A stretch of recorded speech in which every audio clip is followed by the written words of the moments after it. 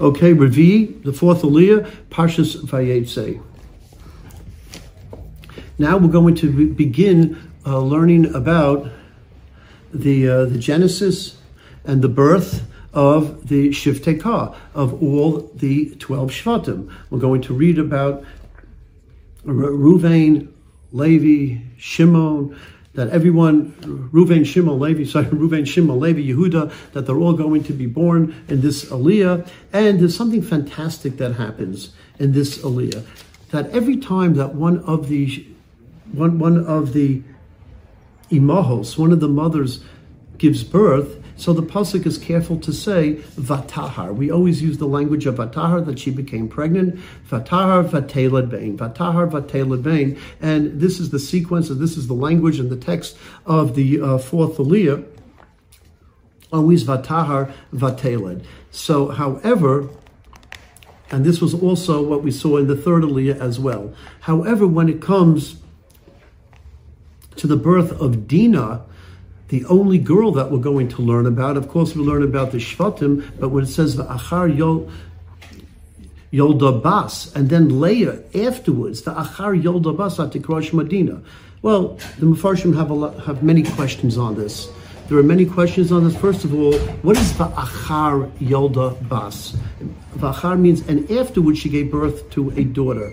V'atikra Eshemodina. After what? Number one.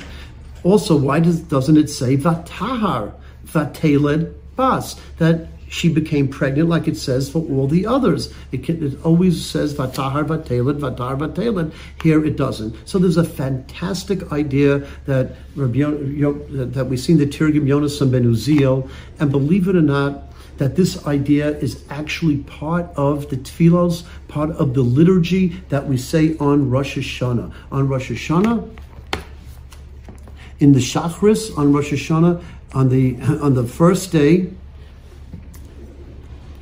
in the Chazaras Hashatz, in the Chazan's repetition, we say Even Chug.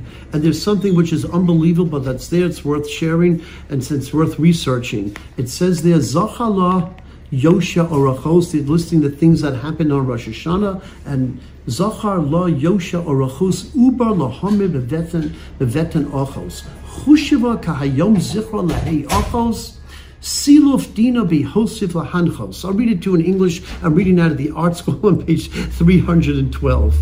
Hashem remembered the propriety of her ways, meaning Rachel, and changed the embryo in her sister's womb. On this day, her memory was deemed worthy to become her sister's equal, meaning Rachel is equal to Leah, to appease her by exchanging Dinah for Yosef. That the embryos switched.